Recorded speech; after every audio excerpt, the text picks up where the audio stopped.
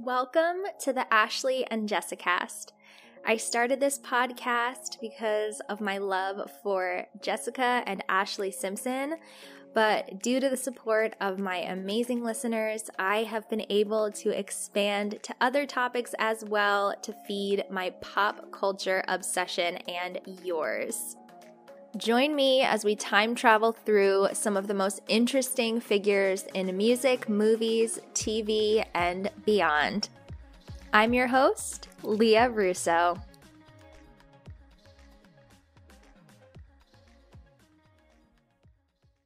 Hi everyone, welcome to the final chapter of my Lindsay Lohan series.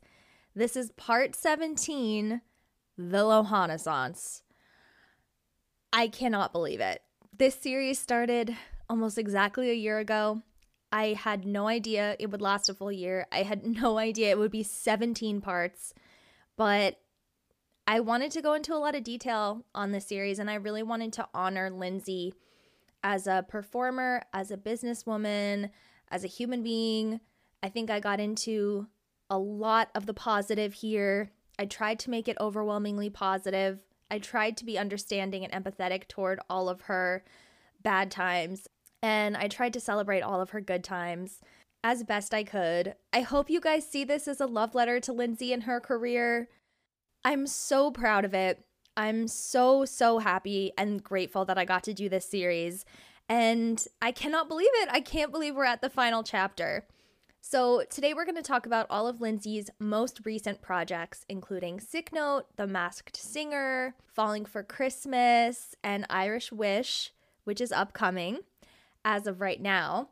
We also have to talk about the little sprinkling of music that has come out from her the past few years. So that's Xanax and Lullaby and Back to Me and, of course, Jingle Bell Rock. We're also going to talk about her super private, kind of secret marriage and wedding to Bader Shammas and reveal the very few details that I know about him, and kind of happy that I don't know that much because Lindsay deserves that, especially at this point in her life. And then we're also going to talk about what the future holds for Lindsay and what may happen next. I can't wait for you guys to hear this last episode. I think it's my most energetic, happy episode just because I was so thrilled to be out of the woods of some of the more negative things that have gone on in Lindsay's life. And I'm so happy to be back in these positive times of the Lohanissance. So I hope you enjoy the positivity and the happiness. And again, just thank you so much for listening. I have to give a special shout out to my Patreon subscribers. I have more than ever right now, which is amazing. Thank you guys so much to everybody who subscribed, old and new. There is a new Lindsay bonus episode up by the time this hits the public feed, so make sure that you get on there and check that out. I'm gonna continue doing Lindsay bonus episodes on there. Not only Lindsay bonus episodes, it's going to be Jessica, Ashley, and a whole bunch of other things and ideas that I have of what I'm doing on the Patreon. But if you're sad this is the last installment, if 17 parts isn't enough for you, girl, I got you. Don't worry about it. It's not enough for me either. I need more Lindsay. So again, special thank you to my Patreon subscribers. If you want to join us on there, it's patreon.com/Ashley and Jessicast. Let's just get into it now because we have a whole series behind us and we gotta finally get to the conclusion. So, ladies and gentlemen, I present the Lohanissance.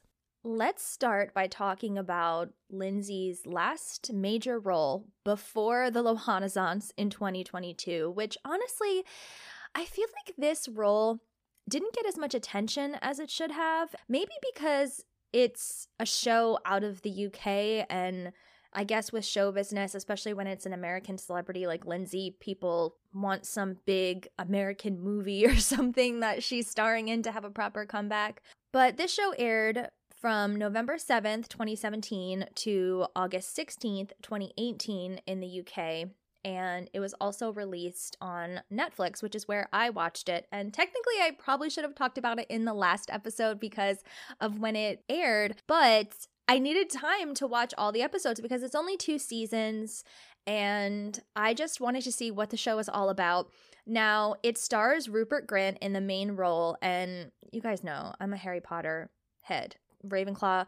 Anytime I see somebody from any of the Harry Potter movies, I'm so much more comfortable. Like, they're my comfort people. I grew up with them, and anytime I see any of them in anything, I'm like, oh, I'm down for this. It doesn't even matter if it's good or not. But this show is actually good.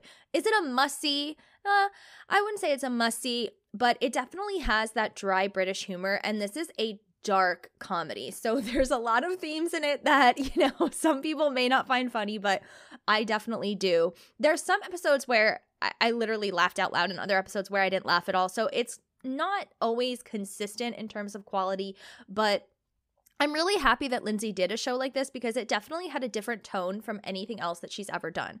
So Rupert Grint plays Daniel, and he's kind of a lazy, just like regular guy, just nothing super special about this person. He's just kind of average underachiever. Things aren't going well at work. Things aren't going well with his girlfriend, etc., etc. And then he finds out that he has cancer. And he starts telling everybody, and he realizes, wow, everybody's treating me so much better because they feel bad for me because I have cancer and my life is actually improving. And then he finds out from his doctor that his doctor was actually wrong and he doesn't have cancer after all. But because everything in his life improved so much upon this fake diagnosis, he just conveniently leaves out of the conversation that he actually is not dying. And so he just keeps up this lie. That's why it's called Sick Note. I just think it's a funny name. Sick note. Like he has a doctor's note for everything he does in life. And Don Johnson, in a very interesting, also kind of like a comeback performance for him. I mean, Don Johnson was huge in the 80s for those of you guys that might be younger. I think he has a great role in this as well. So he plays this crazy domineering boss of Daniel's, and that's in season 1. Lindsay actually plays Don Johnson's daughter, and she comes to take over for him at the company in season 2. Lindsay's first line involves the C word. She's a very blunt, intense, kind of crazy boss at the company. And the thing I love about her character is like, I love non sequiturs, and her character is like obsessed with gorillas. Like her character like raises gorillas, or like she has like a baby gorilla or something. I can't remember exactly what it is, but she just finds a way to like bring up the gorillas in everyday conversation when it has nothing to do with gorillas at all. And every single time she does it, it just kills me. I don't know, like I just think that's such a funny running gag, and Lindsay delivers those lines perfectly. I have to get back to my family in Nigeria. Oh, I didn't realize you had family. Oh. Okay. Are you breastfeeding that monkey? It's an orphan gorilla. Yes, of course. Why, does that bother you? No, it's just... Mother's milk. How do you produce the milk? Hormone injections. But they do give me vivid night terrors.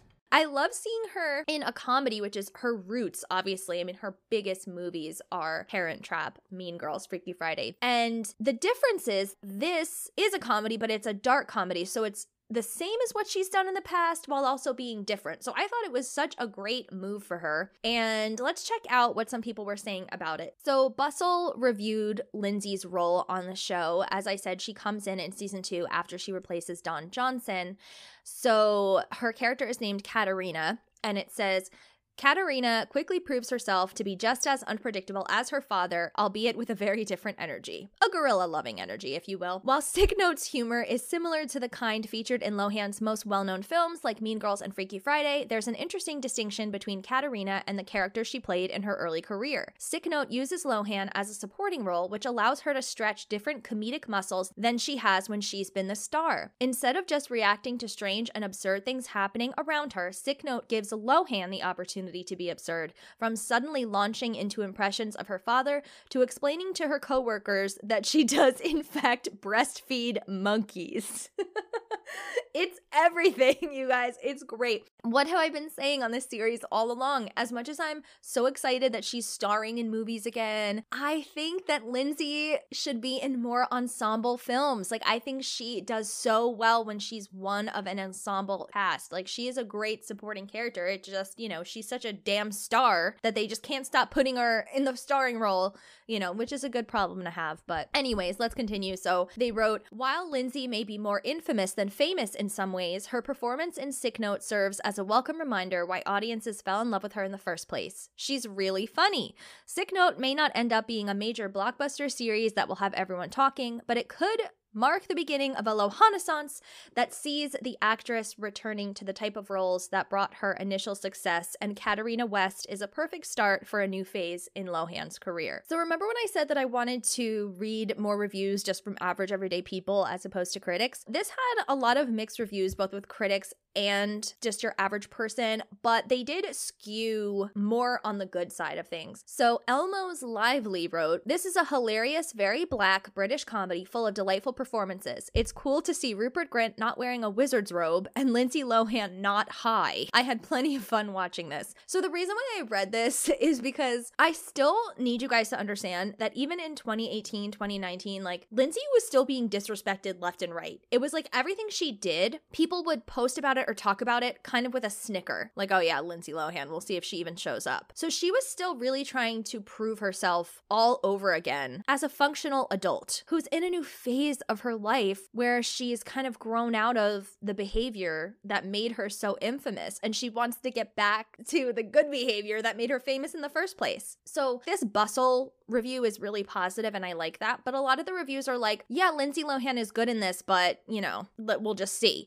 It's kind of like there had to be an asterisk with every positive thing that gets said about her. So IMDb user Bailey Turner wrote, "Honestly, really happy that I came across this show. It's so funny and put together so well. First few eps I was on the edge, but honestly, once you get to the end of season 2, you are begging for more. Was shocked to see Lindsay Lohan in a role that isn't completely awful. She has done a great job. Really happy with everyone involved. All the actors in the show are great. Everyone should give it a shot." So like I said, again, you see this trend with the reviews is like people are like, wow, Lindsay Lohan was really great, surprisingly. I'm like, did you guys forget her talent? Like she literally had such a natural talent right off the bat with Parent Trap. Like that doesn't just disappear, especially when you prove yourself over and over again. I do think there's some one-hit wonders, so to speak, in show business, people that had one really big movie or really big role and couldn't sustain it.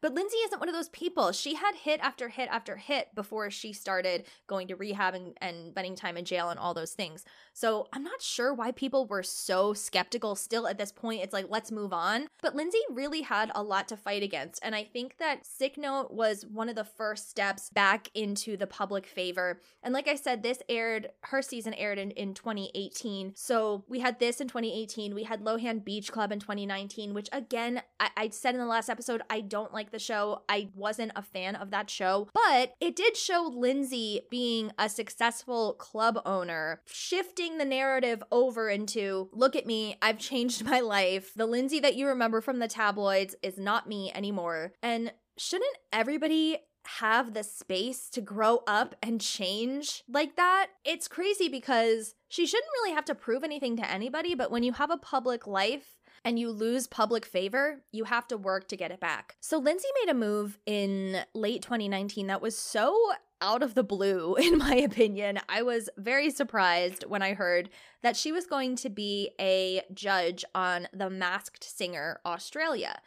Now, I don't want to offend anyone, but I do not get The Masked Singer. I do not get the hype. My favorite band, Hanson, was on The Masked Singer a couple years ago. I didn't realize how popular it was until people from high school that I haven't talked to in like over a decade are texting me saying, hey, I think that The Masked Singer, I think it's Hanson. Don't tell me, but I think it's Hanson. Do you think they would ever do it? Can you give me a hint? And I'm like, what?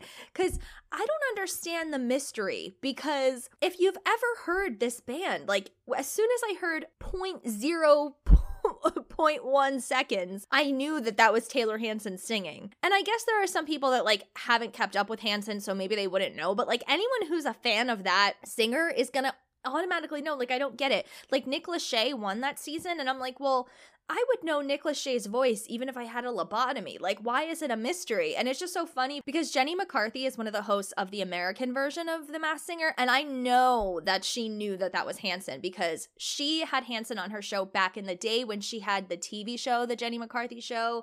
They were famous, like super famous at the same time when she was on MTV all the time, and so was Hanson. And then on her radio show, Hanson has been on multiple times and they've done performances and she's a fan of them. Like she always, like she really knows them. She's not just like a host that hears them once in a while. Like, she knows them. So I know that it's fake and it's just so stupid. Again, no offense if you enjoy this show. I know a lot of people love it, so I'm not trying to offend anybody, but I don't get it. Like, I know sometimes they have people who aren't singers on, and that to me, I get the challenge more. Like, I heard that Rudy Giuliani was a contestant, which, like, okay. So I guess, like, you wouldn't necessarily recognize his singing voice, although he does have a very distinct speaking voice, so maybe I would recognize his voice. But I don't know, like, I think it makes more sense when it's somebody that doesn't already sing. But when you have people like Nick Lachey that are known for singing on this mystery show, I'm like, there's no mystery. Like, how are people not getting this? I don't know. Maybe it's just because I'm obsessed with pop culture, so I recognize, like, all these voices very easily, but I just can't believe this is a real show. I can't believe the budget that goes into it. I just think it's, like, the biggest waste of time. But anyway, Lindsay decided to host the show in Australia, which is, like, why? Apparently, she was having a hard time because she doesn't know that much about Australian pop culture. So, like, she definitely had no clue who these people were. I mean, it wasn't just Australian people, but I guess it was, like, mostly Australian people. And there was a lot of reports that she was just having trouble integrating into, like, Australian culture, I guess, and, like, maybe she didn't really want to be there, but her looks on the show were amazing. So that's one thing that I actually like about all these shows that have celebrity judges, is that the judges use it as, like, the chance to get hella glam. Like, I always love seeing Gwen Stefani's outfits on The Voice, and Christina Aguilera when she was doing it as well, like Mel B, like, they always get so glam. They have the most fabulous outfits, and it's just fun to watch. Now, this is the only show, it's the only project that Lindsay has been a part of that I did not watch for this podcast, because I'm telling you guys, I can't watch The Masked Singer. I think it is so dumb. I'm so sorry. Like, I just can't, I don't get it. I just don't get it. So I did watch a couple of clips, but, like, I cannot watch this season. There's no way I can watch a whole season of it. There's not even for Lindsay. So I checked out some clips, and my favorite outfit that she wore, my favorite look, is when she had her hair up in, like, a super high pony with, you know, extra extensions and stuff to make it, like, a really big, beautiful, high, like, sporty Spice pony. And she's wearing this dress by the brand Zhivago, I believe it is. It's like a pink, like a very pale pink, embellished, low-cut dress, and she just looked fabulous. Like, she just looks so gorgeous every episode. I was loving the looks. So Lindsay only lasted one season on The Masked Singer. She was allegedly fired, but I don't think it was like she's fired. It's not like they fired her in the middle of the season or something. Like, they just didn't ask her to come back for season 2. And honestly, like, doing The Masked Singer Australia, like, is that something she needs to be doing? No. Like, who cares? You know what I mean?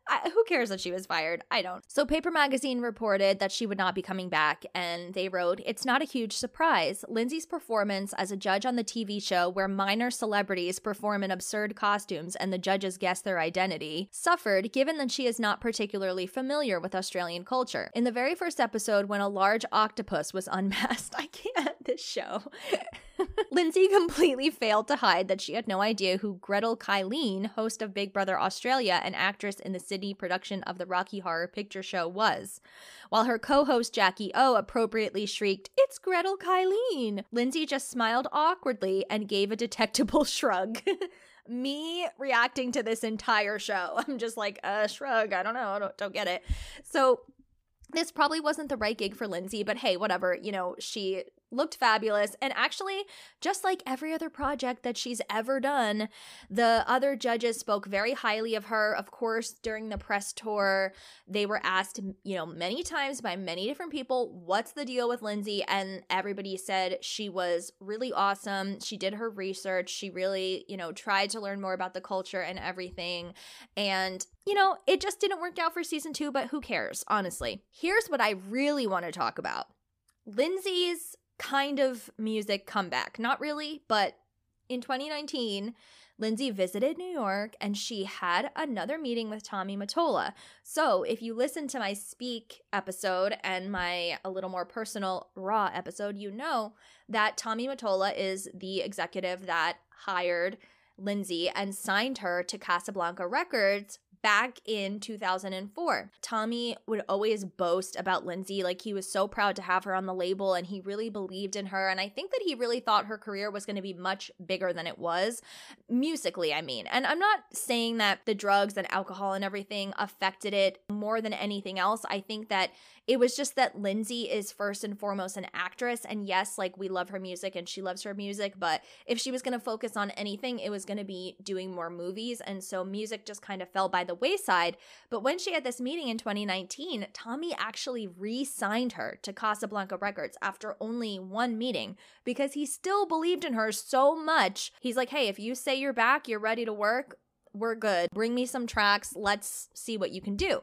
So a few months later, Lindsay dropped Xanax, which is a song that she did with Alma, who is a Finnish musician who has worked with Miley Cyrus, Charlie XCX, and she also releases her own music. She has an album called Have You Seen Her? And so Lindsay did this song with her and she dropped like a makeshift music video for it on her Instagram. I actually love this song. And in fact, a lot of you guys do too, because when I started this Lindsay series, I had posted on my story saying, what's your favorite Lindsay Lohan song? And a lot of you guys said this, which is kind of surprising because, you know, it wasn't a single. It wasn't even officially released. So the fact that a lot of people were like, no, Xanax is a banger was pretty impressive. And I can totally see why, because I think this song is really interesting because it's like a club banger, but Lindsay is talking about social anxiety.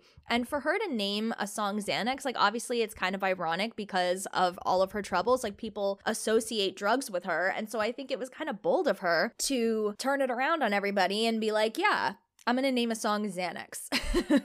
So in the song, she's basically saying, you're like Xanax to me, to a romantic partner. You know, she's saying it like, you calm me down, basically. Like everything is crazy, but then I am near you and you're like Xanax to me. You help me calm down. And I actually think that's a really nice sentiment. And it's just a very Lindsay way of expressing that sentiment. So Lindsay co-wrote the song and the lyrics go, I don't like the parties in LA, I go home. In a bad mood, pass out, wake up alone, just to do it all over again, looking for you.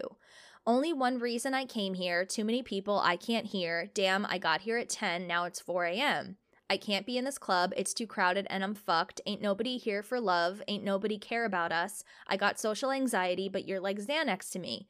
Social anxiety, when you kiss me, I can't breathe. I actually think that that's a really interesting way for her to kind of work through her issues and write about her past, because I personally never got too wrapped up in partying. I mean, I definitely had my moments, but I can totally see what she's saying just from these few lines. I feel like I can get into the headspace of someone who just leads this empty existence of partying and staying out all night and just having empty experience after empty experience. You know, you get there at 10 and before you know it, it's 4 a.m. and you're wasted. There's so many people around, but you still feel so alone. Like, I think this song really expresses that well. And I actually think it was a really great song for her to release. I would love to know what Tommy Mottola thought about this specifically, because why did Lindsay release it on her own? Like, did she bring it to Tommy and he was like, no, we don't want to go there. Like, we can't release a song called Xanax. I'm very curious about that. So Rolling Stone wrote about it and they said, Lindsay Lohan's new song Xanax featuring Alma is about as bizarre in a good way as you'd expect. The track isn't available on any major streaming services yet, instead opting to exist only as a music video on IGTV. This video is a compilation of vignettes of life. Its caption reads, family, love, the process of moving forward and letting go of the past, to live and be happy, free of fear, just to be grateful and open our eyes to our opportunities instead of numbing the mind. In reality, the vignettes of life are seemingly a hodgepodge of camera roll footage, skateboarding videos played next to images of an Instagram-ready Lindsay posing in front of mirrors or accepting flowers at unexplained events. As a piece of art, Xanax feels at war with itself. The song is built around a slowed-down sample of Alice DJ's 1998 song Better Off Alone, retrofitted to seem like a Swedish house mafia-type beat. There's a cacophony of cheesy synths and finger snaps that battle against dark and muted lyrics about living in seclusion in a city of excess. Despite all of that, it's hard to deny Xanax. The dichotomy of Lohan chanting, I got social anxiety, but you're like Xanax to me, against a 4 on the floor is a full-on fever dream, and in the spirit of complete transparency, sometimes it do be like that. So Lindsay made an appearance on the Andy Cohen, Anderson Cooper CNN New Year's Eve special, which, by the way, fuck that special. It should be Kathy Griffin and I Will Die on That Hill. Anyways, Lindsay called in and just did a quick interview on there. She was talking about how she is actually her sister's manager now, which is interesting because I know that as of now, like 2023, when I'm recording this, Dina is all of the Lohan's manager again. So I don't know if Lindsay was just helping Dina out or if Dina wasn't involved at the time or what the case is. But she told Andy and Anderson, quote, "I'm managing my sister, so I want to really focus on me and everything that I can do in my life." I just think that's funny. I'm managing my sister, so I want to really focus on me. Girl, I think she means she wants to focus on herself so that she can better herself and be better for her sister. But it's just really funny because Lindsay has this way of speaking. And you guys know, if you've listened to this whole series, you know that she is hypocritical very often. She contradicts herself. In one sentence, she'll say, "Oh, I wasn't injured." And then the next sentence, she'll be like, "I broke my foot." It's like, girl, what happened, you know? Anyway, she says, "I'm managing my sister, so I really want to focus on me and everything that I can do in my life and come back to America and start filming again, which I'm doing something soon in this new year. And you know, just taking back the life I've worked so hard for and sharing it with my family and you guys." Yes. She did work so hard since she was a baby. That's what kills me about this whole story is like she worked so hard since before she should have been working because kids shouldn't really work in normal people world. Kids don't have jobs. So the fact that she said that, I don't know, just that sentence just really got me. Like I want to take back the life I've worked so hard for. It's like emotional. So at the beginning of 2020, we all thought things were going to go hella differently than they did, didn't we? So Lindsay thought she was going to be filming a movie, and that didn't end up happening. I don't know if she was talking about that movie, The Honeymoon, based on the novel that she had purchased the rights to. I don't know what happened with that, but it was also announced before the pandemic that Lindsay was going to star alongside Mickey Rourke in a supernatural thriller called Cursed, which I was actually really excited about because Mickey Rourke had a similar path to Lindsay, like was a superstar at a young age and then got caught up with the craziness of life and fame and money and all of that, and then had a comeback later on and, you know, was nominated for an Oscar and all of that. So I thought, what an interesting pairing to put them two together. And like, I would love to be a fly on the wall during a conversation of the two of them, you know?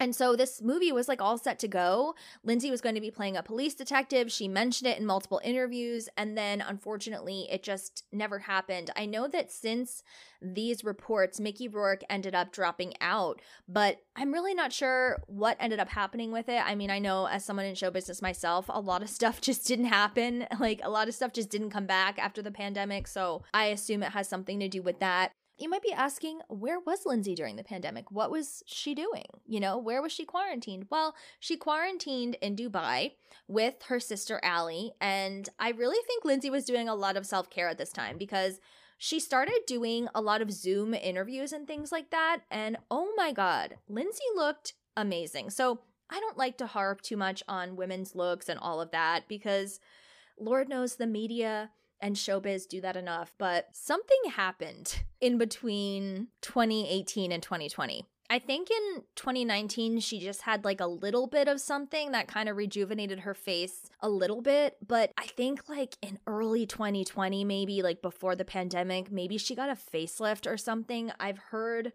from plastic surgery experts on YouTube and stuff that that's what everyone who like knows what they're talking about thinks that she has had.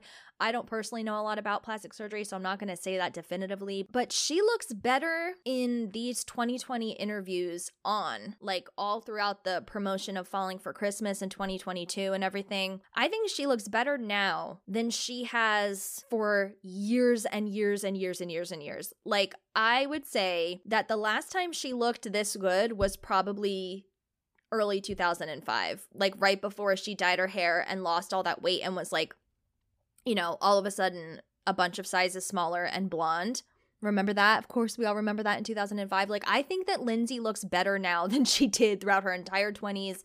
I mean, whatever was done, is pure art in terms of plastic surgery because she doesn't look like she has plastic surgery face. She doesn't look puffy. She doesn't look frozen. She doesn't look swollen. She looks exactly how you think that little girl from The Parent Trap would grow up to be. Like, she looks exactly the same as herself in The Parent Trap, just as a almost 40-year-old woman. Like, she looks unbelievable. She looks stunning. And, we all remember how perfect she was in her youth, like around the Mean Girls era, but she was still growing. She was still a kid, And then she got heavy into the drugs and alcohol. It just aged her so quickly. And I talked about this in the past. Like, I couldn't believe how different she looked and how different her skin looked, and just from the smoking and the drug use and all of that. And I think that she noticed that start to happen, and so she started getting tons of fillers to try to like fill in some of that damage. And then her face started to like sag and get puffy and look strange. And she was still beautiful because Lindsay's a beautiful woman, but it just, compared to how she had looked before, it was just really alarming. And she was having so much trouble. Like, everybody knew what was going on. And sometimes it felt like she was trying so hard to hold it together. And she would get these fillers and like it just looked very odd. And now she doesn't look like that at all. I mean, she must have filler and Botox. She must. But it's whoever's doing it now is an artist. Because you know what? Whoever did it, they didn't create a new Lindsay. They gave Lindsay back her old face. Like, it's just amazing. Like, I think she looks absolutely stunning. And you know what? I'm sure, like, yeah, she's had stuff done, but I think a lot of it is coming from within. I really do. I think that now she's leading a healthy lifestyle. She has love in her life.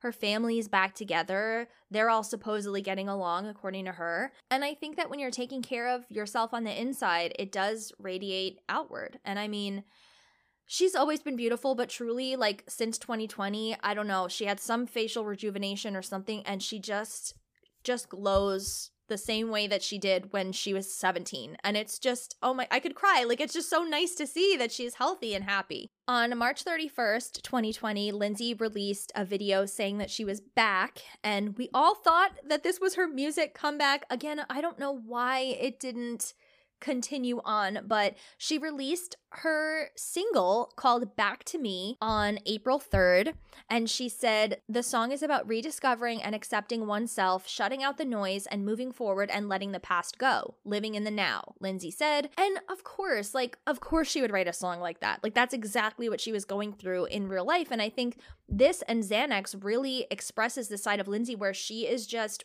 writing it as it is. Like, she's barely even elaborating at all. Like, she's just like, this is how I feel, this is my life, and here it is in song form. So this song was released as an official single right onto the platforms and all of that. It was her first official single in 12 years, and boy, did it brighten up my quarantine. I was like, hell yeah, Lindsay Lohan's back.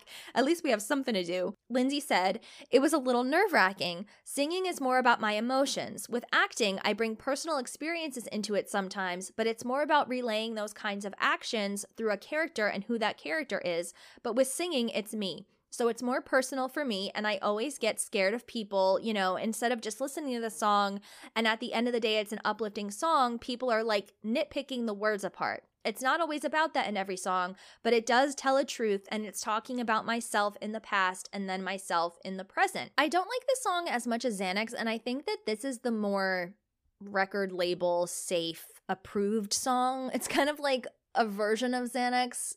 Like, it's saying kind of the same things, but it's just it's kind of like they're both about the same person, which they are, Lindsay. And Xanax is about kind of still being in that partying phase, and this is after you're out of the partying phase.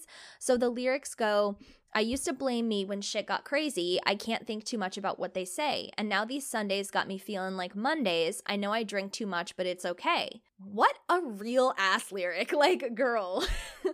My life is full of ripped up pages. I've been weak contagious, but I'm coming back. I'm coming back to me. But I know that everything changes. Hard things turn to basics. Now I'm coming back. I'm coming back to me. I love that line, hard things turn to basics, because me personally, I make a big deal out of things in my mind. I'll have a task to do or something, and I just build it up like it's going to be the hardest thing ever, and then I actually do it, and I'm like, that was fine. I don't know why I did that to myself. And it's like you conquer these challenges, and then these things that seem so difficult just become everyday basic shit. So that's probably my favorite lyric in the whole song. And she did an interview with Travis Mills for Apple Music Radio. And she said, "Back to Me is about finding myself, my inner self, soul searching, and not worrying about the outside noises and voices. I felt really raw and really honest, and it was scary for me to put that out. To throw myself back into the lion's den essentially is nerve-wracking for me.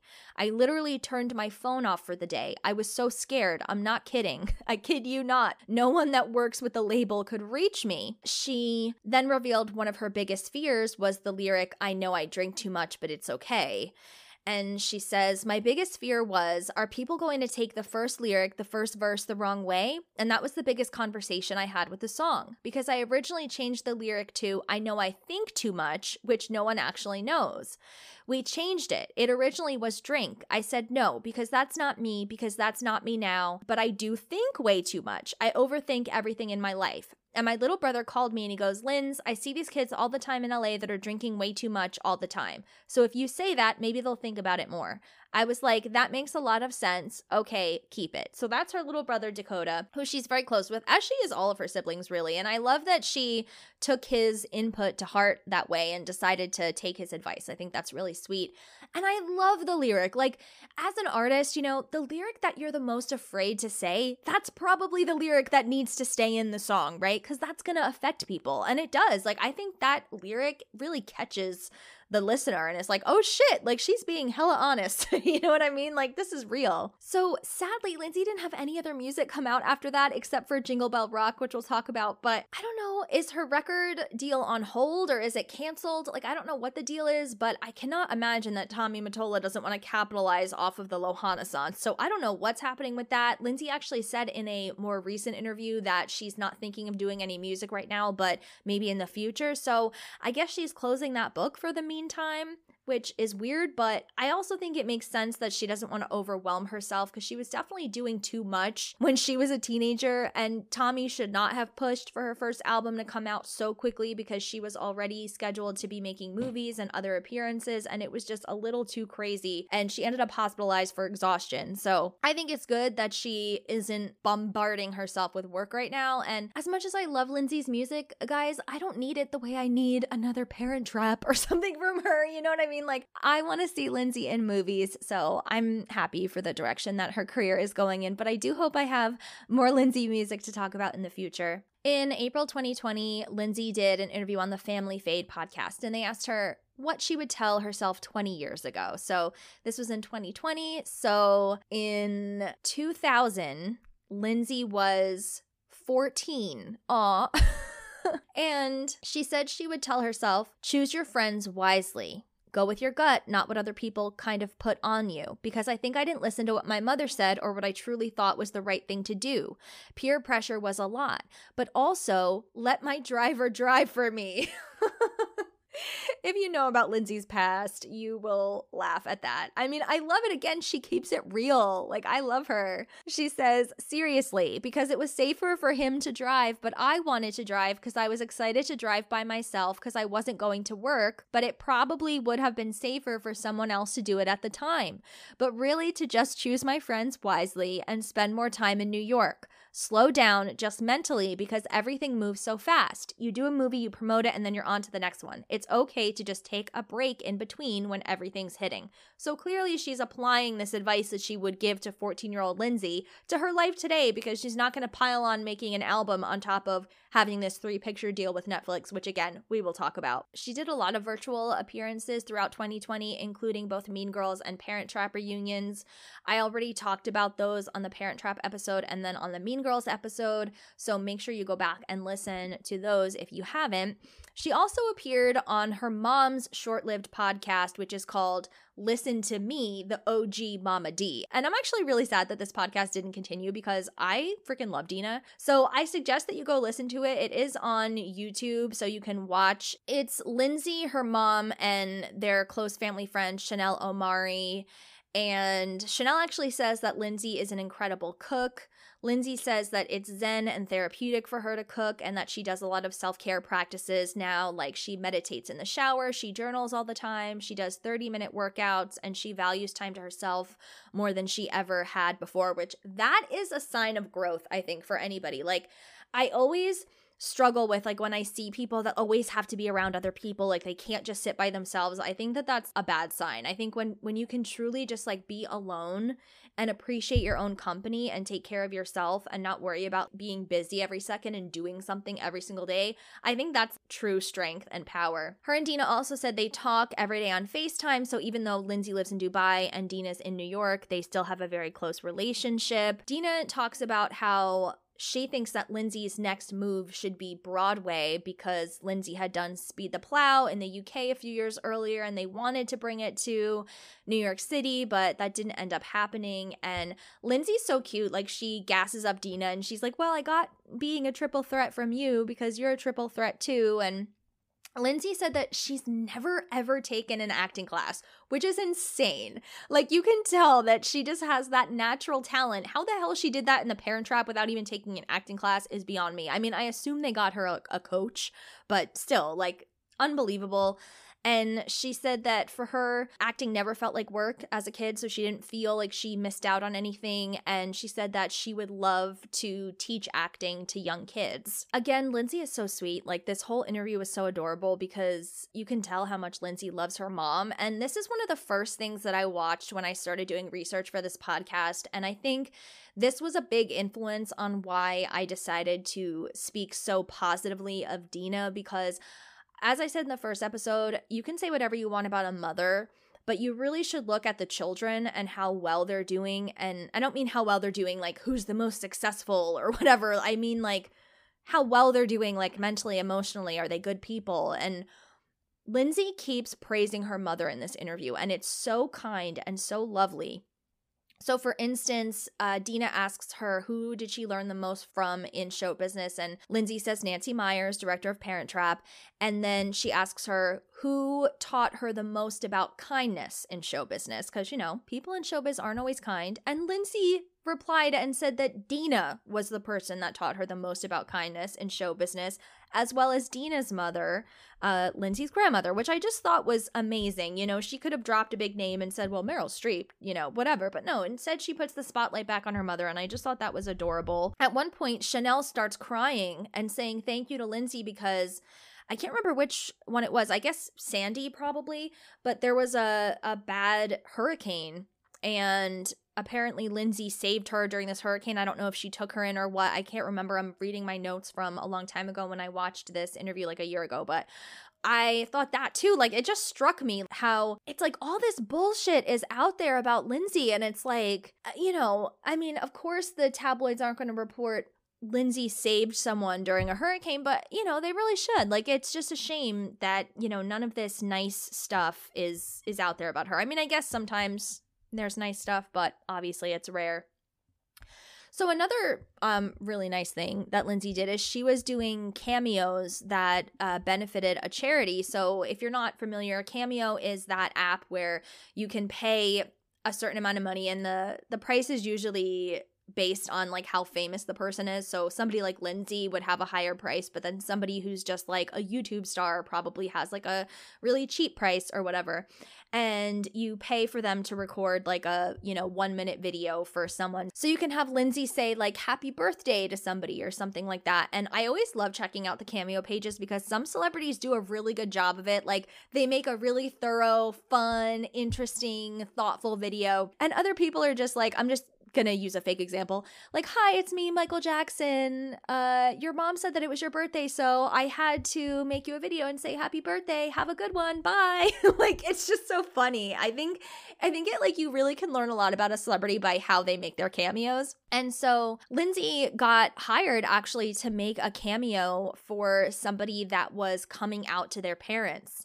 And this person's named Alana, and they said, I asked Lindsay Lohan to come out to my parents for me in a cameo, and she did make the video. It's not what I expected at all. So Lindsay says in the cameo, Hi, Alana, it's Lindsay Lohan. I know that you are about to take a very big step in telling your parents, you know, who you truly are and what you want them to accept of you. And I think that you should do it yourself. I think that coming from you, you'll feel a lot of power and strength. And it's important that you are who you truly are and that you love yourself and you can live by that, and tell your parents that. And I'm promise you they will understand. I'm sending you lots of love, all the love in the world, and strength and support. And God bless you. Stay true to yourself. You're truly beautiful. And Godspeed. Lots of love and good luck. What a beautiful message for this person. And I just think it's awesome that Lindsay refused to come out on her behalf. And she was just like, you should do it. And she offered her that support. Lindsay actually asked her to take down this video because she posted on TikTok about this whole situation. And Alana did. And Lindsay was like, this was a private video. This was great PR for Lindsay. You know, you would think that they would want it out there. But funnily enough, Cameo responded to this and they were like, actually, you know, it's in our terms and conditions that all of the videos made for our customers are allowed to be posted publicly. Like, it's part of what you buy when you pay for the Cameo. You buy the rights to it. So technically Lindsay was in the wrong, but I guess it was kind of nice that she didn't want it plastered all over the internet, because even though it was something that made her look good, I think she just thought it would be better as like a one-on-one type of thing. So it's kind of nice that she wanted that intimacy, but at the same time, it was a really heartwarming thing to see. So I'm kind of happy that it was out there. So I kind of lied when I said that Lindsay didn't release any more music after Back to Me. She actually released a song as an NFT, which, do you guys think that I have any idea what that means? I don't. I mean, I kind of understand NFTs. I get it, but at the same time, I don't. You know what I mean? Because when someone's like, oh, I sold an image as an NFT, I'm like, okay, does that mean that you sold the rights to the image? Because an image can just be copied and pasted, right? So I don't understand that. Same thing with a song. How do you sell a song as an NFT? Is it they own the rights to do, like, I don't understand that whatsoever. The song is called Lullaby. It's a collaboration with DJ Manuel Riva, and it was supposed to only be accessed exclusively on the Fans Forever website, coming in the form of an NFT. So I guess you would have to spend a fortune in order to hear it. If you're curious how much, just know that it sold for $85,484.09. What does that mean? I'm not going to try to explain it, but this is what Lindsay said, that her latest venture is, quote, a Genesis piece and history in the making. I guess if I was super rich, I would get in on this just in case it ends up being a huge deal. Apparently it already is a huge deal, but I guess when you're super wealthy, like, you can just take bets on things like this and not really be worried about it. But the song is on YouTube. So the person who bought it for $85,000, are they like pissed? I don't understand. If anyone wants to fill me in, feel free to do that. And you might be thinking, well, Leah, why should we have to fill you in? This is your podcast. Don't you do research? I'm telling you, I don't get it. Like, I have done research and I don't get it. And I'm happy to admit that. So there is, if you go to the Lindsay Lohan music channel, there's a Lullaby solo version and then a version also featuring her sister, Aliana Lohan. So do I understand why someone would pay $85,000 for a song that can be heard on YouTube for free? Nope. No idea. When you need mealtime inspiration, it's worth shopping Kroger, where you'll find over 30,000 mouth-watering choices that excite your inner foodie. And no matter what tasty choice you make, you'll enjoy our everyday low prices, plus extra ways to save, like digital coupons worth over $600 each week. You can also save up to $1 off per gallon at the pump with fuel points. More savings and more inspiring flavors make shopping Kroger worth it every time. Kroger, fresh for everyone. Fuel restrictions apply. On May 24th, 2021, the clouds parted, the sun came out. I felt the warmth on my skin because Falling for Christmas was announced. Lindsay's first legit movie in so many years. It was just the most beautiful day. Like, I prayed, you know? It was amazing. So much better than a NFT or club announcement. As much as I respect Lindsay for being this amazing businesswoman who's this multifaceted polymath, if you will, I love her first and foremost as an actress. And when this was announced, I think people were still skeptical of Lindsay. I think they didn't know if this was going to be a real movie or not, and they didn't know what to think of it. But obviously it ended up being such a great comeback film for her, and we will get more into that later. A few months after that, she did an interview with the Daily Mail, and they asked her about the scrutiny that she gets as a celebrity still to this day, even though she hasn't been as much in the public eye. And Lindsay said, "This is what I asked for." And in this day and age, that's what actually goes on. So I'm just going to pause right there. I love when celebrities are like, actually, I asked for this. Anytime a celebrity keeps it real, and I've talked about before on this podcast how Jamie Lee Curtis is one of the best celebrities when it comes to this. I love when celebrities are like, actually, you know what? I asked for this. I auditioned. You know, like I knew if I became famous, this is what was going to happen. The ironic thing is that Lindsay was so young when she became famous that I often give her a little bit more space to make mistakes and maybe not deal with fame as gracefully as she should, because she consented to something before she could really understand what it was. And of course, then as an adult, she continued to further her fame. It's not like she crawled into a hole and never did another interview and never did another movie or whatever. But still, once you're famous, like Lindsay was as a child, you're famous. Like, even if she went away, she would always still be like famous in some way. But anyways, she said, this is what I asked for, but what hurts the most is that I work just as hard as any other actress around my age, like Scarlett Johansson. Now, I've said in a previous episode of this that I think Lindsay has not a beef with Scarlett Johansson, but I think Lindsay's insanely jealous of Scarlett, because not only did Scarlett also date Jared Leto, but I just think that Scarlett has had Lindsay's ideal career in movies, which is to say that she's had these huge blockbuster franchise films, but she also stars in these artsy indie movies and gets nominated for Oscars.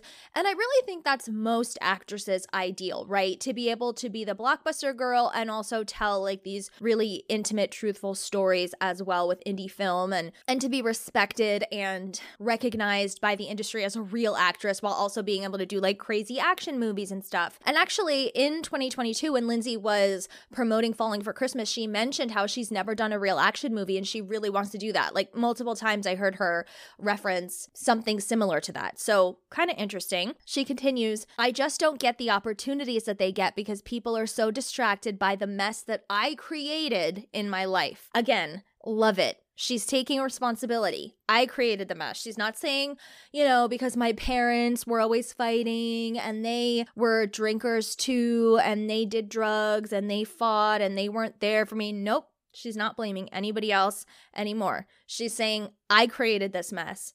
And I love that because I have said it before. If you're able to face your flaws, if you're able to look them straight in the eye every time you get up and you look in that mirror, so many beautiful things will be delivered to you from the universe. And I know that might be too like woo-woo spiritual for some people, but I am telling you guys, anyone out there listening is having a hard time, here's your sign. Face your flaws because we all have them. You've made mistakes. What are they? Don't blame other people for them. Take responsibility. Face your worst fears. Face your insecurities.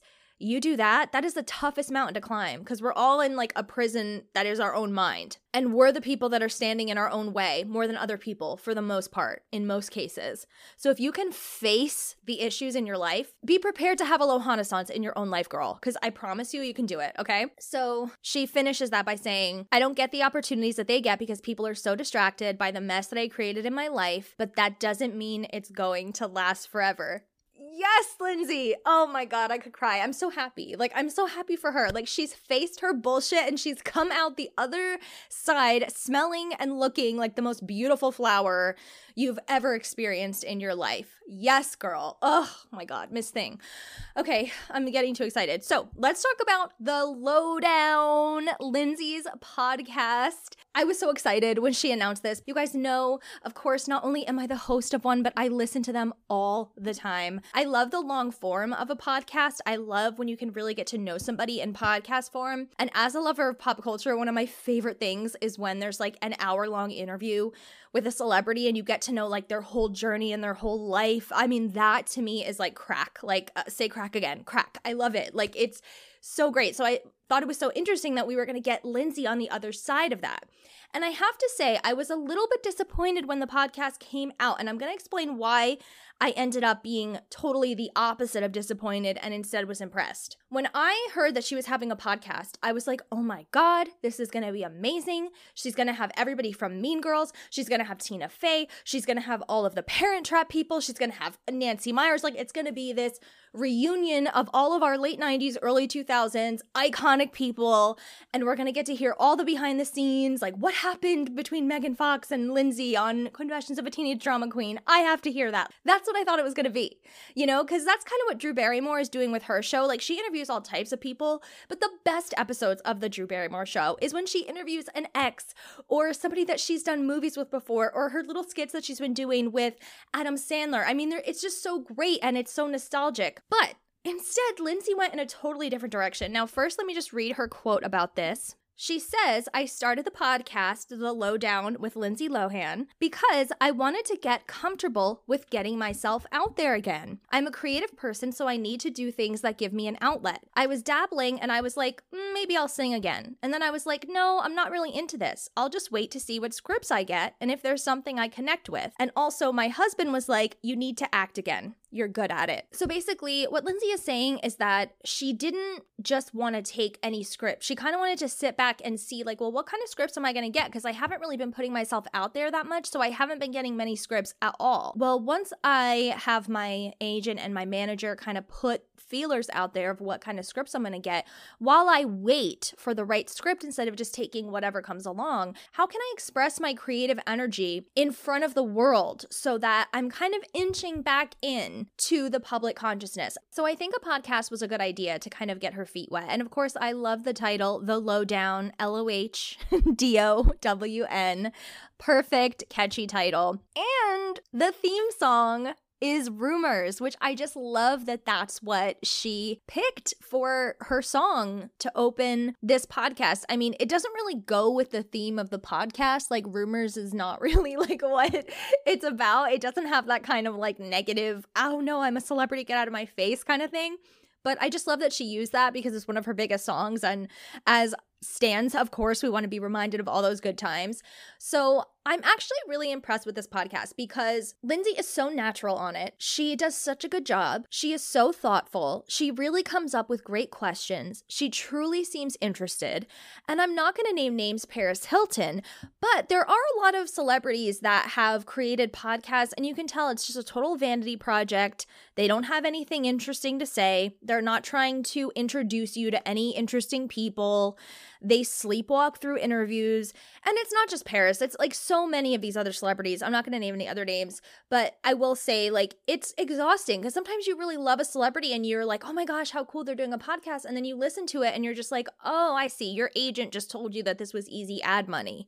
Got it. And that is completely not what this is. And like I said, I was hoping for more celebrities that we would know and people that Lindsay has worked with over the years. If I was Lindsay, I would have came in strong and been like, bam, first episode, her and Rachel McAdams, Regina and Katie, you know, episode 2. Her and Jamie Lee Curtis. Episode 3, her and Dennis Quaid. Episode 4, her and Nancy Myers. Episode 5, her and Jonathan Bennett, Aaron Samuels. You know, he just keep going and going with all of these iconic people from her past. But I don't think that Lindsay wanted this podcast to become this huge thing and get all the possible fame and press and attention from this podcast as possible. I think it really was just something for her to kind of get back in the groove of releasing stuff.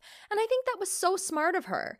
So instead of these big celebrities that we all want to see her with, she interviews people that she is truly interested in. Some of them she knows personally, but she's a fan of all of them. And my favorite was just the one that she did with her sister. Like, I love the Lohan family. Like, I love hearing more about them and all that kind of stuff.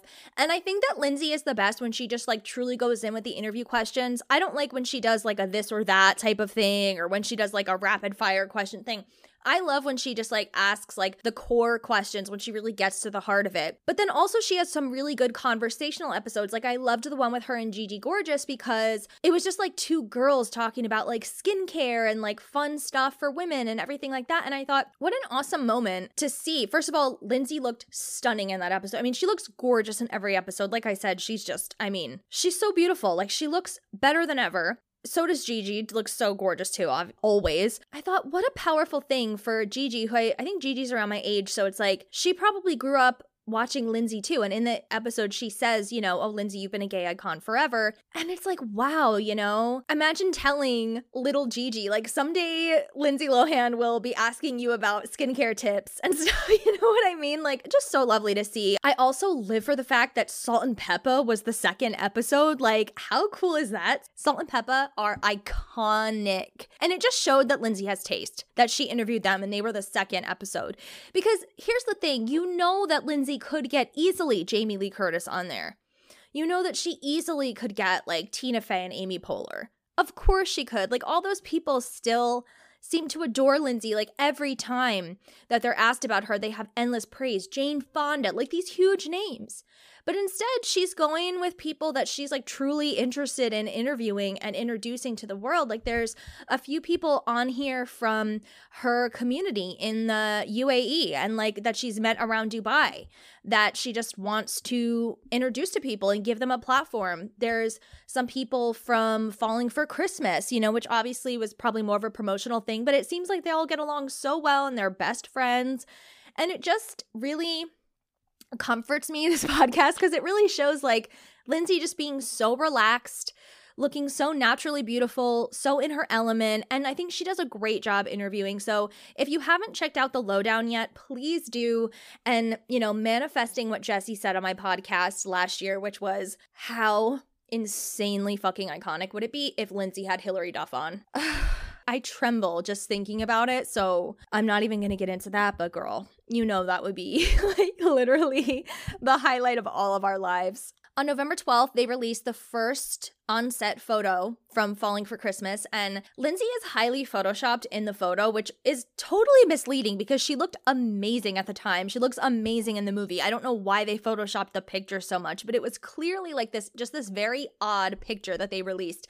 And I'm so happy that like that wasn't actually representative of what her face looks like, because her face looks so much better. You did not need to Photoshop it. Whoever did that, you really need to take some Photoshopping classes, okay? So Lindsay actually said later that the reason why they released that photo is because somebody from the production actually leaked to the press where they were going to be shooting. And so the paparazzi were like leaning over all of these hills and like trying to get pictures of Lindsay. And so they wanted to get ahead of it and release something before like some terrible paparazzi shot came out.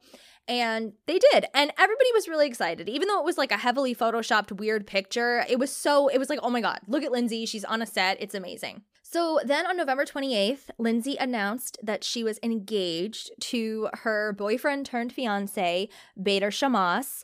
She posted on Instagram a lovely photo of them behind a cake with like all these sparklers and everything shooting out of it.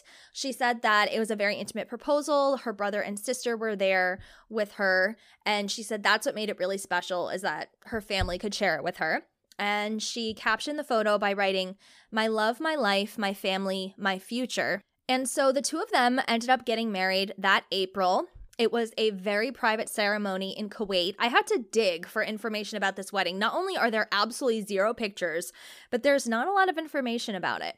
And when Lindsay was on her press tour for Falling for Christmas, almost everybody asked her about Bader and her marriage and all of that. And she just gave very short, kind of basic answers. Like she would just smile and say, "I found my person. I feel so lucky. I love him so much. We're a great team." We also want to say congratulations. You're married now. Tell us about it. I am. It's amazing. I'm really lucky. I found my partner, and he's an amazing man, and we're a great team. You look happy there. Yeah, I kind of want more details. I mean, I'm not going to give them. All right. I think we all. No, he's the best. I love him so much. Your smile says it all. On one of the interviews, I think it was the Good Morning America one, where she was slaying in that color block suit. Oh my God. You guys, I'm so happy like doing this episode, because normally I'm like, you know, reporting on all of these like crazy things from Lindsay's life, and I haven't done just like a happy episode like this in so long, and I'm just like, her looks during the Falling for Christmas, I can't even speak, Christmas press tour. Oh my gosh. Every day there was a new, like every day I died and I was resurrected again. Like it's just her looks, the hair, the red hair, so beautiful. But anyways, Lindsay is trying to keep this relationship between the two of them and their families, and that is awesome because we don't need like a Brad and Angelina like everywhere, they're globe hopping, pictures everywhere and all that kind of stuff. You know what I mean? We just don't need that, and Lindsay doesn't need that. Bader is a very private person. In fact, his Instagram used to be public, his LinkedIn profile used to be public, and then once he started becoming famous as a result of being with Lindsay, he made his Instagram private, he deleted his LinkedIn profile, and he tries to stay off the internet. Like, I dug and tried Googling like different things about him, and I mean, I can't find anything that isn't just like some fluffy article that, you know, Us Weekly wrote or something like, get to know Lindsay's husband, you know? So I'm happy. You know what? It's none of my fucking business. It's really not, but I just wanted to deliver the goods to you guys. It's been 16 episodes. This is number 17. You guys deserve the tea, but I don't really have any tea on him. He seems great. I think he's very handsome. So yeah, they had just a very small wedding in Kuwait.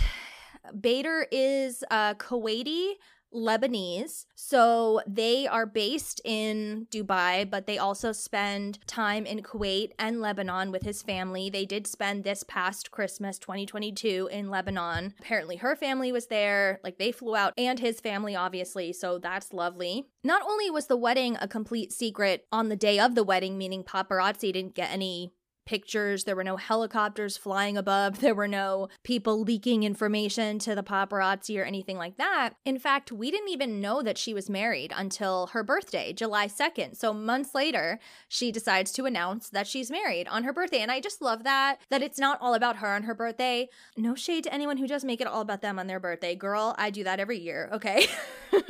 But what I'm saying is she just wanted to announce her marriage, which was so lovely. So she wrote, I am the luckiest woman in the world. You found me and knew that I wanted to find happiness and grace all at the same time. I am stunned that you are my husband, my life, and my everything. Every woman should feel like this every day. I could cry. You guys, she went to jail, okay? She went to rehab 6 times. You know what I mean? Like, she's happy. I'm so happy that she's happy. So you might be wondering, well, how long has she known this guy? When did they get together? The first time Lindsay mentioned him was in an Instagram picture right before the pandemic. So in February of 2020, they went to a music festival in Dubai and she called him her boyfriend. But when they got married, they had been together for about 3.5 years. So that would mean they probably started dating in 2019. And Lindsay has described him as incredibly wise, that he has a very chill and calming energy. He's quiet, but he gives her the sound advice that she needs. She said that being together throughout the pandemic really set them up well for marriage and that it wasn't a huge surprise when he proposed because they had already talked about it and stuff. And she said that it built a good foundation because obviously when you're quarantined, there's nothing to hide. You know, you get to know each other real quick. And I've heard that actually from a lot of couples. I wouldn't know since I was single during the quarantine, but we'll get into that in my therapy episode. So Bader actually gave Lindsay a Cartier bracelet during their first Christmas together, which I estimate was Christmas 2019. And she said it was a very special moment for them and that she decided that she would pass it down to her daughter. So they definitely want to have children. They've talked about raising their children in Dubai because she says it's so safe there and the schools are really great. She said that Bader speaks English and Arabic, that he's a good cook, and she actually begs him to cook because Lebanese food is so delicious. And after their wedding, they had a honeymoon on the Turkish Riviera at the Bodrum Edition, which is a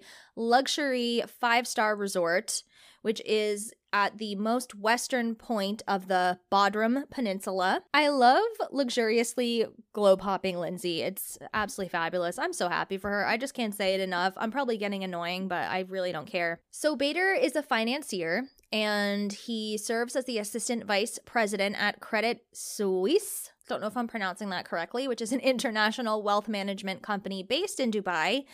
And he has a degree in mechanical engineering from the University of South Florida. And he also has a Bachelor of Science in Finance degree from the John H. Sykes College of Business. So somebody very different from Lindsay, right? Somebody not raised in show business. And I think that's good for her. Like, I think she needs somebody that's not like so caught up in that world because she has separated herself so stringently from Hollywood and New York. And I heard in a lot of her interviews that she did in 2022 that she was like, you know, it's actually really nice being able to go to America and do acting and showbiz related things and then just be so separate from it and have a normal life. Because I think that's something that child actors and musicians never have. You know, look at somebody like Michael Jackson, who literally would cry talking about how he had no childhood. And so I think that these people that become famous so young, it's like they're always trying to regain this normal life that they never had a chance to really have. And it's like they're creating something out of nothing because they didn't really have the chance to have a childhood. It's like they're missing something that they never even had. And so I think that her creating this normalcy in Dubai is so vital to her happiness and her health now. And I think it's wonderful that she ended up with somebody who is from a different part of the world and has a different perspective and can bring that calm to her rather than, you know, the constant go, go, go energy of showbiz in America. And that's really all I have on Bader and the relationship and the marriage. And I think that's great. For once, I don't have 60 articles of information about Lindsay's private life to comb through in order to narrow it down for an episode. Like, it's actually really nice. I'm so happy for her and her privacy. Let's get back to the career. So in early 2022, Lindsay premiered her third Super Bowl commercial, this time for Planet Fitness. And I love this commercial because it has all these different celebrities in it. It references Lindsay's past mistakes, and she said that she was really excited about the chance actually to reference those things and kind of put them to rest. People are wondering.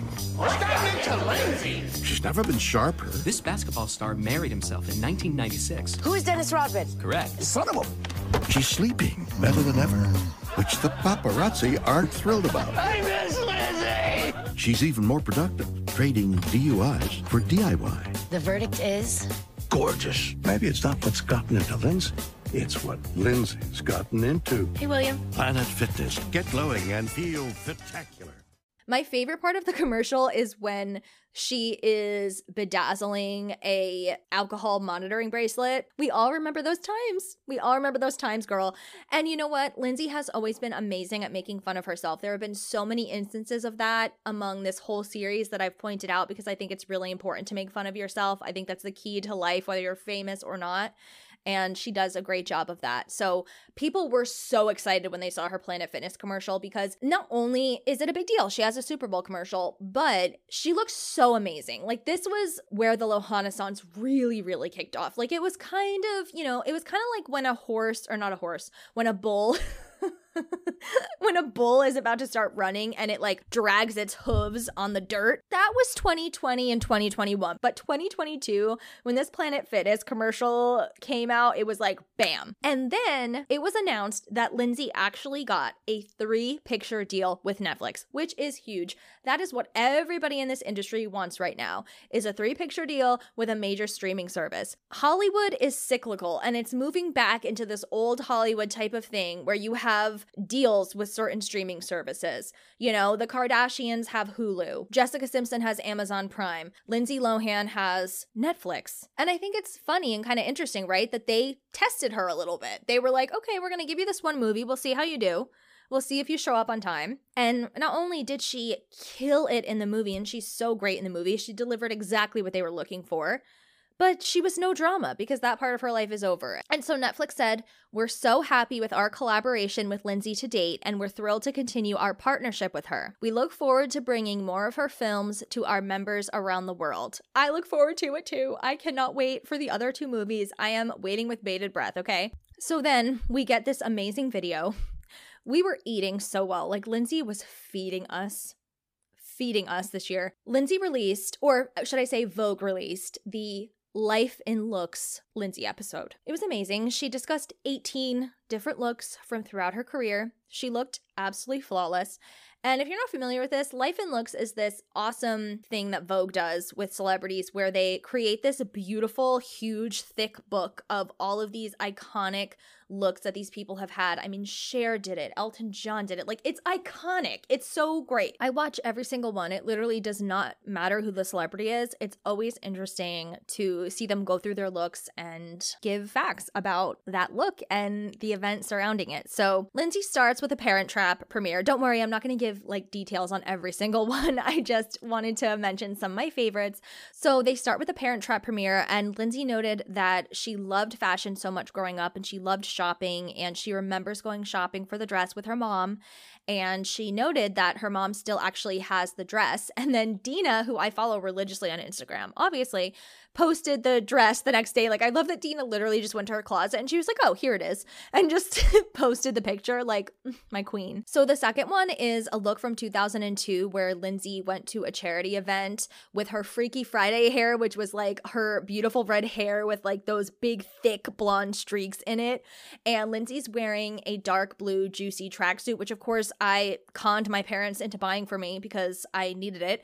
And Lindsay's like all embarrassed by it. Like she covers it up and she's like, oh no, I don't want to look like this. And she does that with multiple looks. And I'm like, girl, like I don't understand why celebrities are always embarrassed when they are shown things from their past. Like anytime anyone's on Jay Leno or something and he shows like some commercial they did when they were 5 and they're like, oh no, I'm like, don't be embarrassed. Yeah, you were the freaking Jello girl when you were 5. Embrace it. Like, that's awesome, you know? Hell yeah. Like, if that was me, I'd be like, hell yeah, I was in that Tootsie Roll commercial. Like, fuck yeah.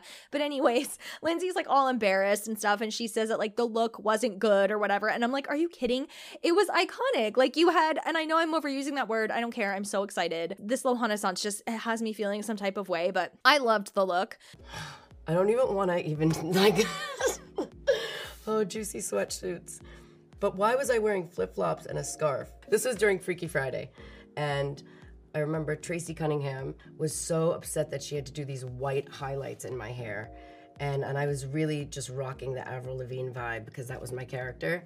And I kind of took it into my daily life, which love Avril Lavigne, but for me was not working on a daily basis, as I can see. I can't believe I don't see any red carpet here, by the way. Thank goodness, so you can't really say it was a red carpet. Okay, next. So then there's the 2003 It's Totally Raining Teens cover. Then it's the outfits from Freaky Friday, which she says that that's the most fun she's ever had on a set is on Freaky Friday.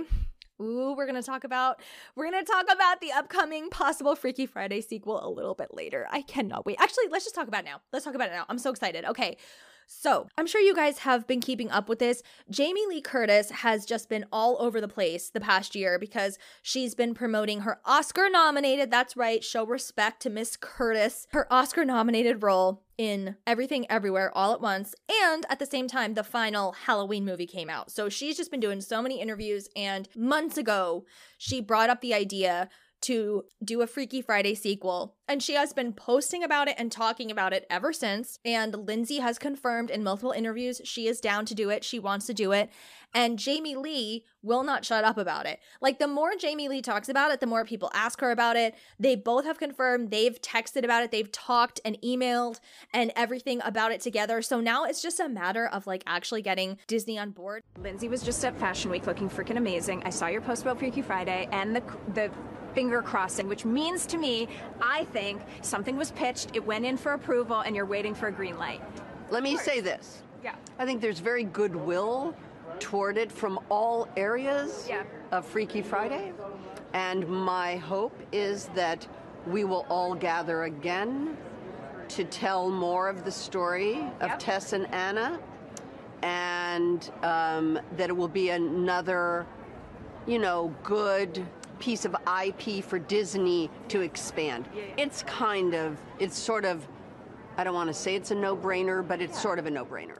Of course they're going to say, yes, let's do it. I mean, you have Lindsay, you have Jamie Lee. That's all you need for this movie. Like, they're ready for it. And Jamie Lee even has like a whole concept for it and everything. Like, you guys, I will literally never complain about anything for the rest of my life if another Freaky Friday comes out with Lindsay and Jamie Lee. Like, it's, oh my God, I need like a Xanax or something, because I am, I need to take a Xanax and listen to Lindsay's song Xanax. Then she talks about Confessions of a Teenage Drama Queen, that end scene outfit when she does the big performance in like the satin hot pink bell bottoms and the matching top.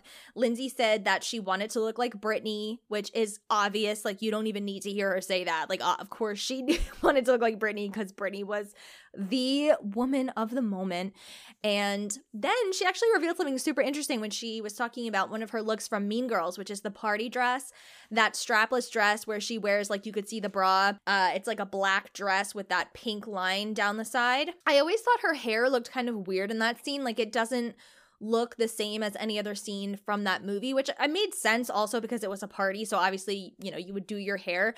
But I thought, oh, it looks so different. Like, why does it look so different there? And she actually revealed in this interview that it's because she wanted her hair to look like Jennifer Aniston's in Friends, like the iconic Rachel. And then if you go back and look at the scene or look at the photo, do that right now, it really does look like the Rachel. It does. But Lindsay kind of, you know, clowns on herself because she's like, but my hair was long. So obviously, like, that didn't work because the Rachel is so iconic and it was a short haircut. But I think she looked great in this scene, and I can totally see the inspiration from Jennifer Aniston. She also talks about her first SNL appearance where she wore all Gucci in her monologue, and then she talks about the Debbie Downer sketch, and she said it's one of her all-time favorite things she's done in her entire career. Because you're smart and you have taste, Lindsay. Like, you know how iconic that was. Ugh, truly is one of the best SNL sketches ever. And at this point, if you're doing SNL in the 2000s, there's already been like 30 years of episodes that you're competing with. And that truly is, like, across the board, most people consider that to be one of the most, I'm going to say it again, iconic sketches of all time. It really is. She then talks about her 2004 MTV Movie Awards looks. She addresses the 2005 blonde boho chic style. And she said, quote, "My life was changing for fashion," which you can totally see. I mean, I'm not even going to get into it. Go back and listen to that episode. We already talked about it, but I just like the consistency of everything making sense. Like, when she's addressing it in this interview, this like was just such a satisfying moment, this whole entire video. She said everyone told her not to dye her hair blonde, which, yes, girl, but you know what? It might have been a mistake, but it was an iconic mistake. And if it's an iconic mistake, it's allowed. She talks about the 2006 Met Gala where she wore Marchesa, the Vanity Fair Oscar party in 2006 with her black hair where she wore a vintage Versace gown. She talks about the 2007 Miu Miu campaign that she did. She talks about the 2007 Georgia Rule premiere where she said she coordinated her outfits with Jane Fonda and Felicity Huffman. This is like... Can you imagine coordinating your outfit with Jane Fonda? I would be peeing my pants every hour on the hour. She also addressed the 2010 Chanel Ready to Wear show, which was a photo that they showed with her and Karl Lagerfeld. She said that she was so nervous around him that, like, she just thought of him as the most amazing person in the freaking world. And she said that he was like a father to her and that he sent her mom like a joking / doesn't sound like he's joking, I don't know, adoption letter. I mean, she was already legal, so it was a joke, but still, like, it's just so funny. And he also wrote that there were like rules that she had to follow if she wanted to be adopted by him, which is like, what? But also really funny. Like, she said that her mom probably has it somewhere. She gets choked up talking about a 2019 Saint Laurent show that she took her brother Dakota to, who he is now a model. And she starts getting emotional because she's talking about how they both got to go to the fitting the night before because, you know, if you're going to one of these big shows, they want you to wear their designs, obviously, if you're a big celebrity. And Lindsay says that it's so special that she gets to share these things with her family. And, you know, having someone to share your success with that's really the success. You know, like, it's kind of like the no man is an island thing. It's like, who cares if you have all of this stuff if you don't have special people in your life? And it's just so sweet every time she references her family, which is like constantly. And to see her get emotional like that, just very, very sweet and lovely. So on September 1st, Lindsay's second film out of her 3-picture deal with Netflix, Irish Wish, is announced. And this is another rom-com set in Ireland, which, oh my gosh, anything set in Ireland is satisfying aesthetically to watch. Like, it's just the most beautiful countryside and the rolling hills and the greenery. I mean, it's just amazing. So I cannot wait to see this movie. And the synopsis says, Irish Wish follows Maddie. When the love of her life gets engaged to her best friend, she puts her feelings aside to be a bridesmaid at their wedding in Ireland. Ooh, girl, drama. I'm so excited. Days before the pair are set to marry, Maddie makes a spontaneous wish for true love only to wake up as the bride-to-be? There's some magic involved, like in Freaky Friday. I'm so there. With her dreams seeming to come true, Maddie soon realizes that her real soulmate is someone else entirely. Ain't that always the way? Ugh, I can't wait. So yeah, Lindsay filmed this throughout the fall, and it was just so exciting seeing the on-set pictures, just seeing her shoot another romantic comedy that we're all going to be obsessed with. I mean, it's truly like we're blessed. The Lohanissance is in full swing at this point, okay? So then in October and November, Lindsay starts promoting Falling for Christmas, which is Lindsay on a full press tour again. And this was different because like she had done a full press tour for the Lohan Beach Club, but that was a different person.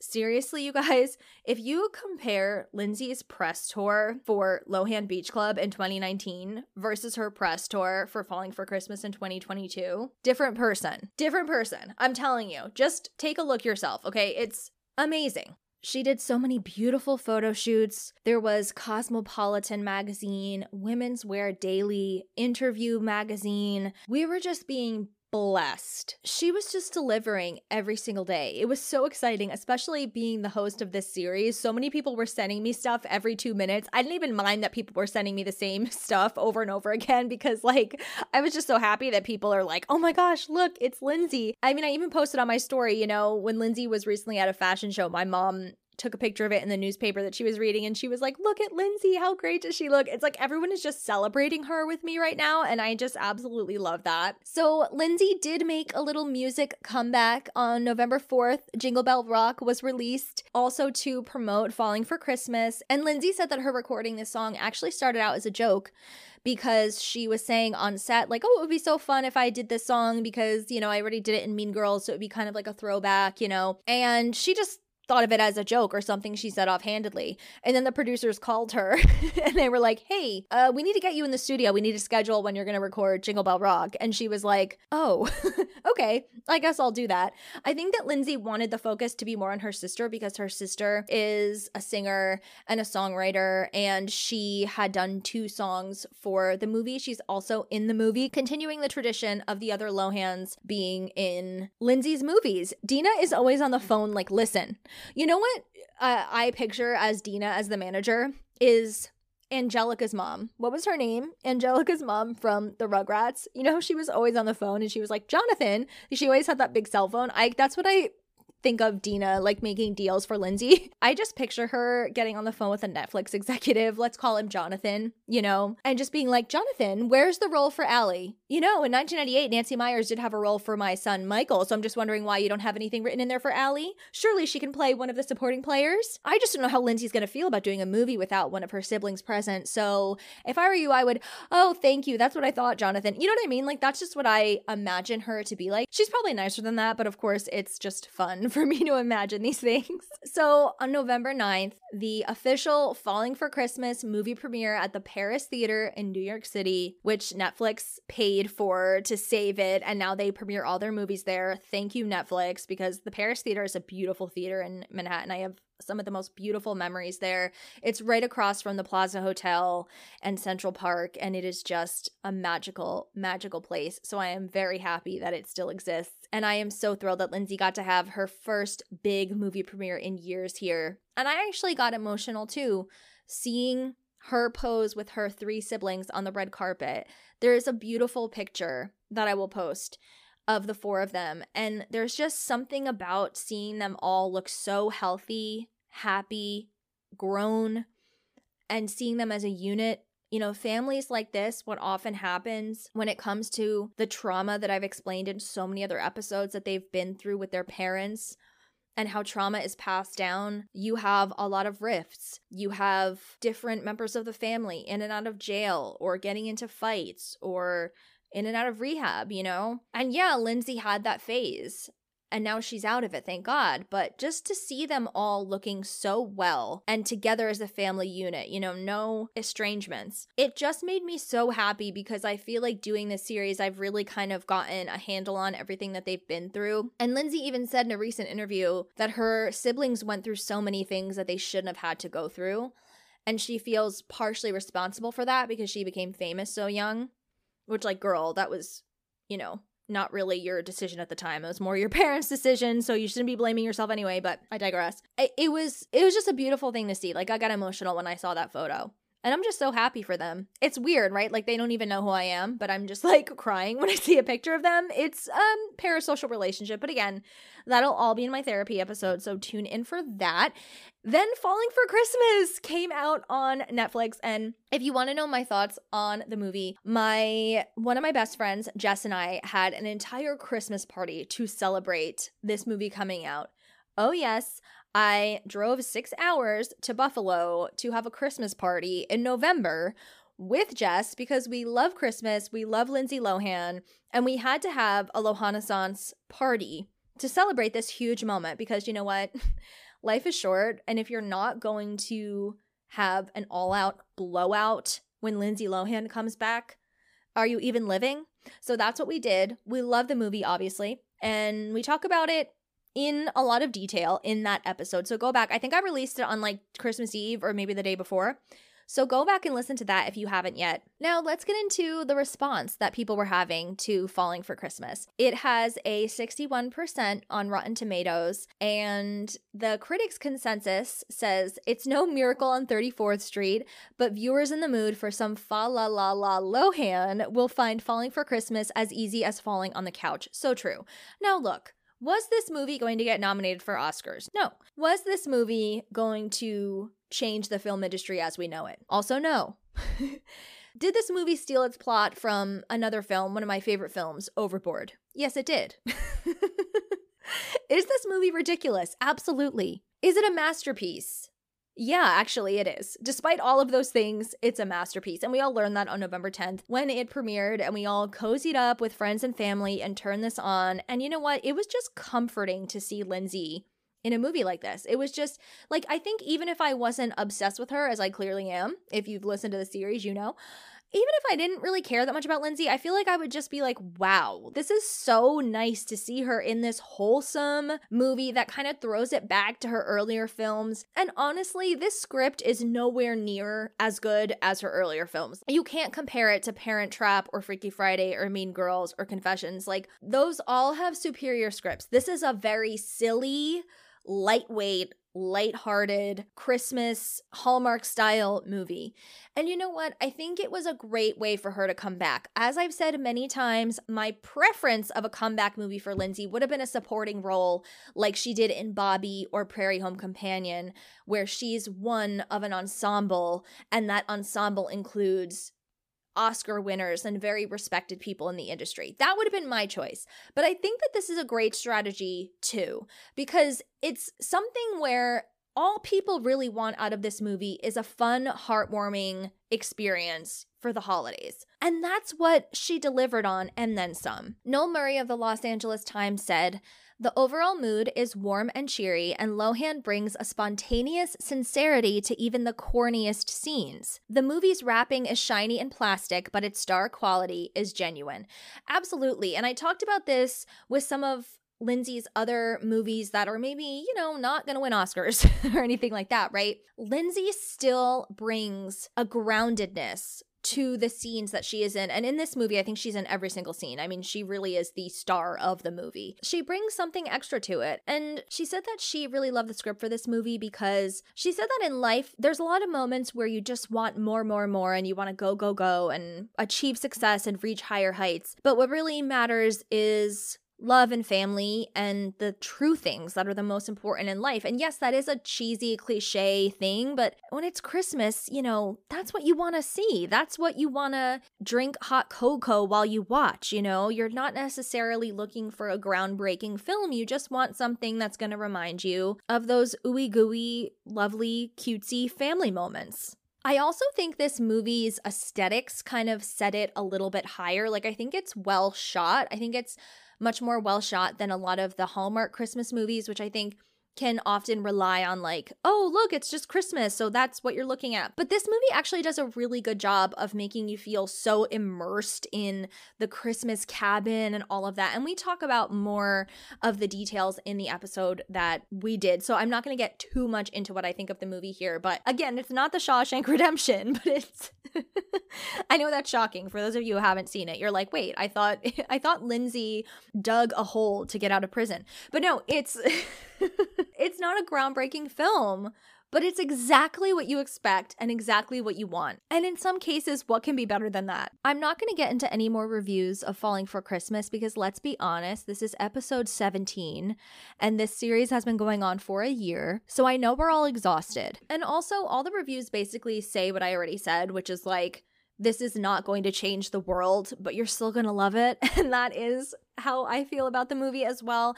And all I know is that every single person who watched it, who I follow on Instagram or Twitter or TikTok, loved it.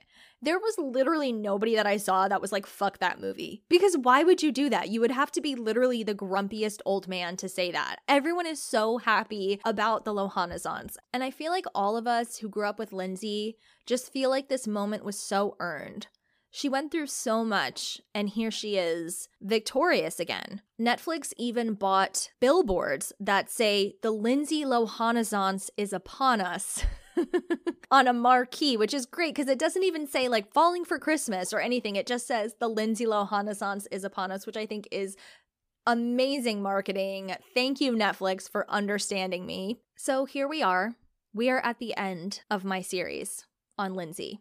I don't know what to say. I feel like crying. I am so grateful to all of you for listening. And I have a feeling this won't be the end of my Lindsay series. Maybe I should do another update every few months. Maybe I should do an update for Irish Wish. I mean, I'm definitely still going to be talking about Lindsay a lot. There's still going to be bonus episodes. There's going to be Patreon exclusive episodes on Lindsay. So make sure you check out my Patreon because I will be doing a lot of bonus episodes on there. And what I'm going to leave you with is this interview that Lindsay did with her Mean Girls co-star Amanda Seyfried in Interview Magazine, which is one of my favorite magazines because I love the fact that they always have one celebrity interview another one. Lindsay has done it several times in the past, and I've covered a few of those times. Amanda says that Lindsay seems really chill, and it's so wonderful to see her like this. And she asks, what are you going to do next? Lindsay replies, I'm debating whether to start another movie at the beginning of the year.